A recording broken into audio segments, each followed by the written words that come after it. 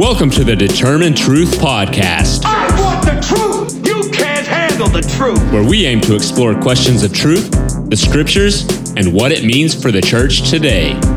Here's your host, Rob Dalrymple. Hello everybody, my name is Rob Dalrymple. I want to welcome you to my podcast in the book of Revelation.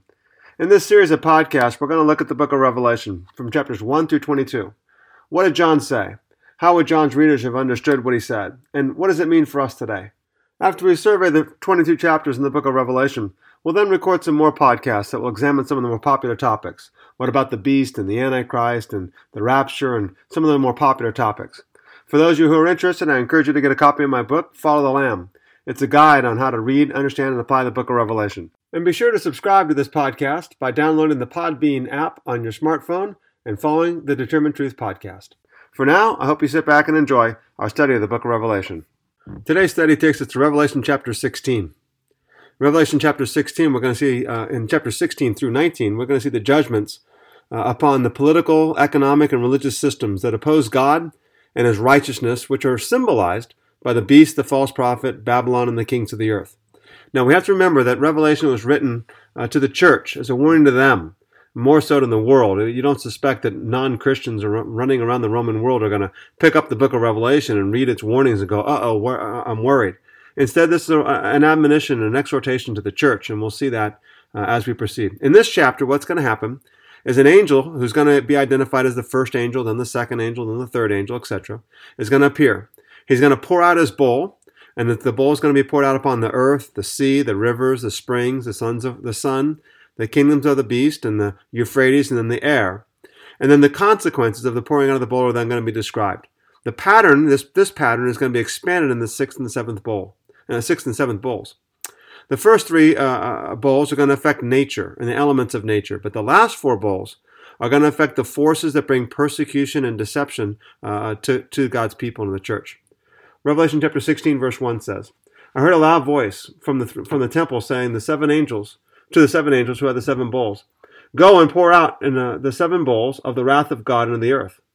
The first angel went and poured out his bowl into the earth, and it became loathsome and malignant sore upon the men who had the mark of the beast and who worshipped his image. The second angel poured out his bowl into the sea, and it became blood like that of a dead man, and every living thing in the sea died. And the third angel poured out his bowl in the rivers and the springs of waters, and they became blood. And I heard the angel of the waters saying, Righteous are you who are and who were, O Holy One, because you have judged these things. For they have poured out the blood of your saints and prophets, and you've given them blood to drink. They deserve it. And I heard the altar saying, Yes, O Lord God the Almighty, true and righteous are your judgments. The first thing to notice is that the seven angels with the seven bowls very much parallels the seven angels who had the seven trumpets, referred to in chapters 8 and 9. In fact, if you compare the seven trumpets with the seven bowls, they're virtually identical. In both cases, they're modeled heavily upon the Exodus plagues. The judgments, we find out, are the answer to the prayers of the saints. How long, O Lord, until you avenge our blood? We're told, in fact, in the description of the seven bowls, that the very reason and purpose for God pouring out the bowls of wrath upon the world is because they have poured out the blood of your saints and prophets, and you've given them blood to drink.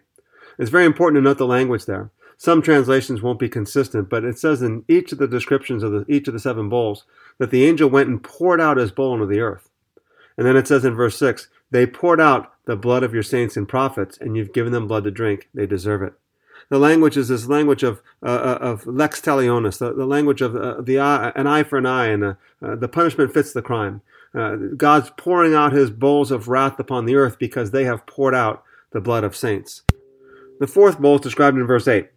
It says, And the fourth angel poured out his bowl upon the sun, and it was given to it to scorch men with fire.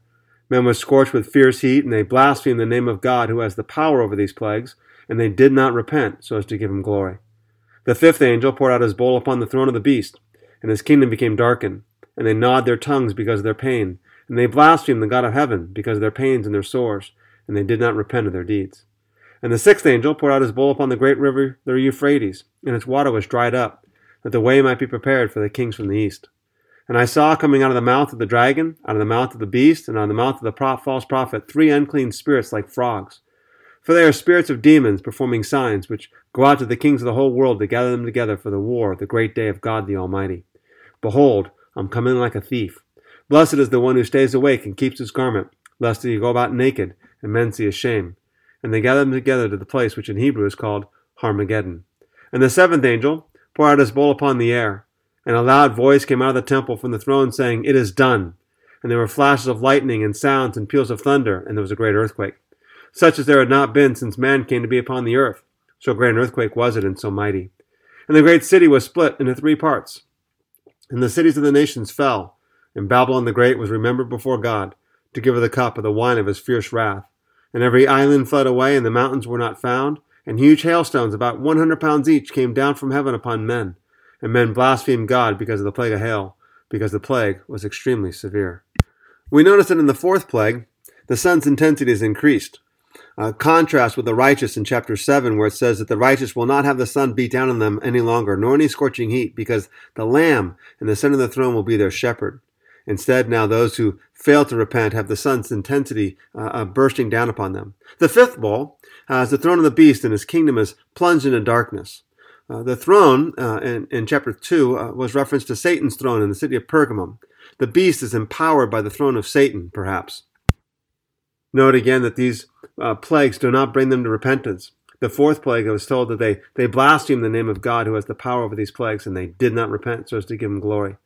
And the 5th angel, it says that they blasphemed the God of heaven because of their pains and their sores, but they did not repent of their deeds. The 6th bowl now describes the preparation for the kings from the east to battle. This, of course, has brought about a lot of speculation and interesting ideas and Christian theology. It says now that the waters of the Euphrates were dried up, that the way might be prepared for the kings from the east. Then verse 13 says, I saw coming out of the mouth of the dragon, out of the mouth of the beast, and out of the mouth of the false prophet, 3 unclean spirits that look like frogs. Well, we note, of course, that this is perhaps the satanic trinity, the dragon, the beast, and the false prophet. This is the first time that the false prophet has been referred to as the false prophet. In chapter 13, he was just referred to as the second beast. But now we're told that he's specifically titled as the false prophet. Coming out of their mouths were 3 unclean spirits that look like frogs. Mouth, of course, is probably a reference to deception, unclean. The NIV translates it as 3 evil spirits that look like frogs. It's very important here to remember that the book of Revelation, as I mentioned earlier, was addressed to the church. The reference then to the false prophet, the false prophet is used throughout the New Testament as falsehood within the church. Many false prophets will come among you. The false prophecy takes place only amongst believers, and it suggests that the second beast activities may actually be taking place more so in the church. That John's addressing the church is noted by the fact that verse 15, which in most translations is put in parentheses. John says, Behold, I'm coming like a thief. Blessed is he who stays awake and keeps his garments with him, lest he walk about naked and men see his shame. The parenthesis then tells us that the purpose of this passage is to warn believers. The trials that are happening are for the righteous, and the righteous are going to suffer. So stay awake and keep your clothes with them. Nakedness in the Old Testament is a metaphor for God's accusing Israel of unfaithful idolatry. Here, it's the reference to the need for faithfulness. Keep your garments with you so that you won't be naked and shamefully exposed. The clothes, we're told and specifically in chapter 19, represent the righteous deeds of the saints.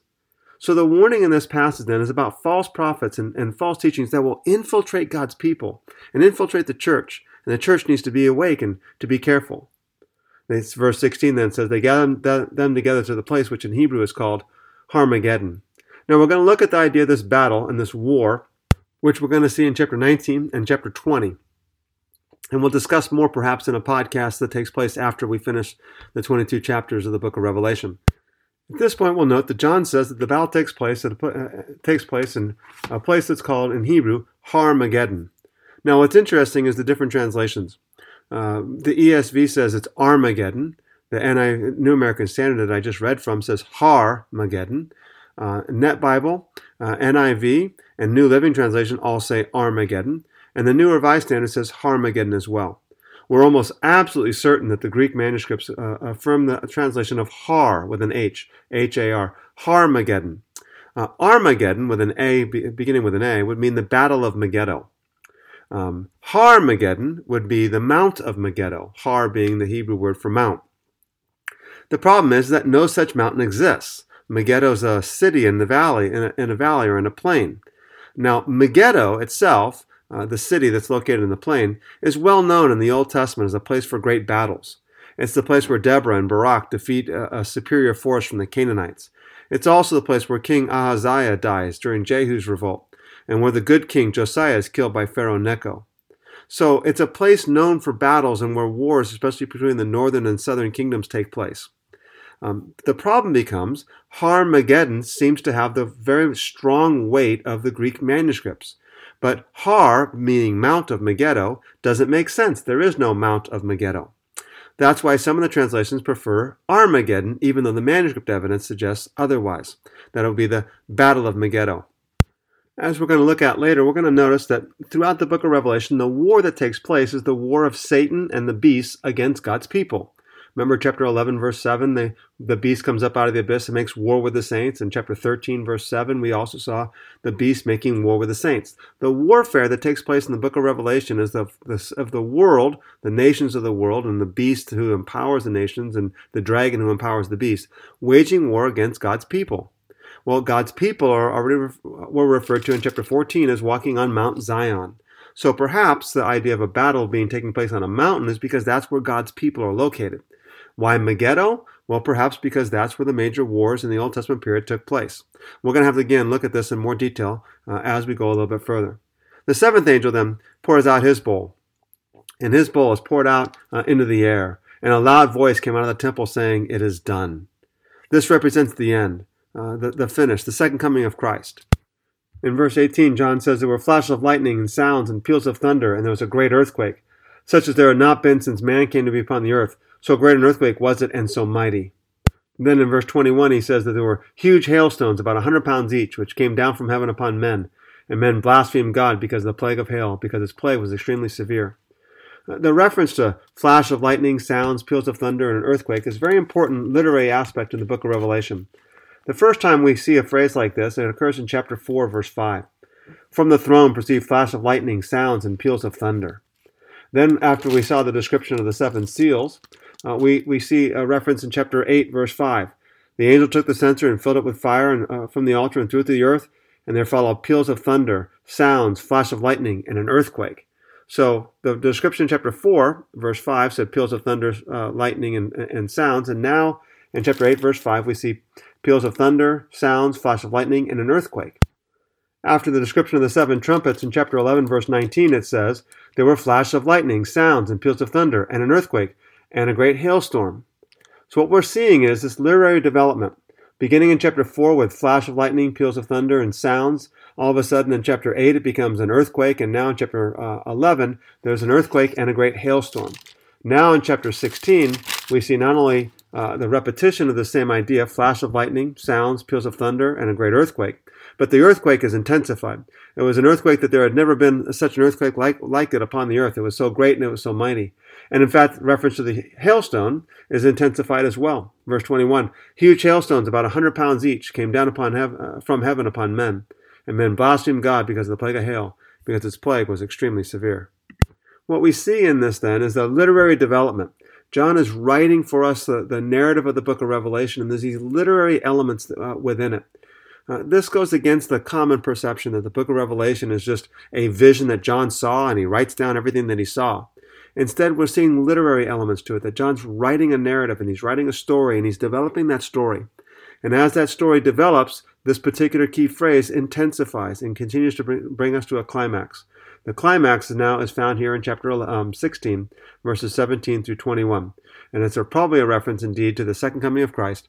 The temple of God in heaven was open, and a voice came from the throne saying, "It is done." Thank you for listening to today's podcast. If you would like more information on the Determined Truth podcast, you can find us on iTunes. You can follow Rob's blog at determinedtruth.com or purchase his books on Amazon.com. See you next time.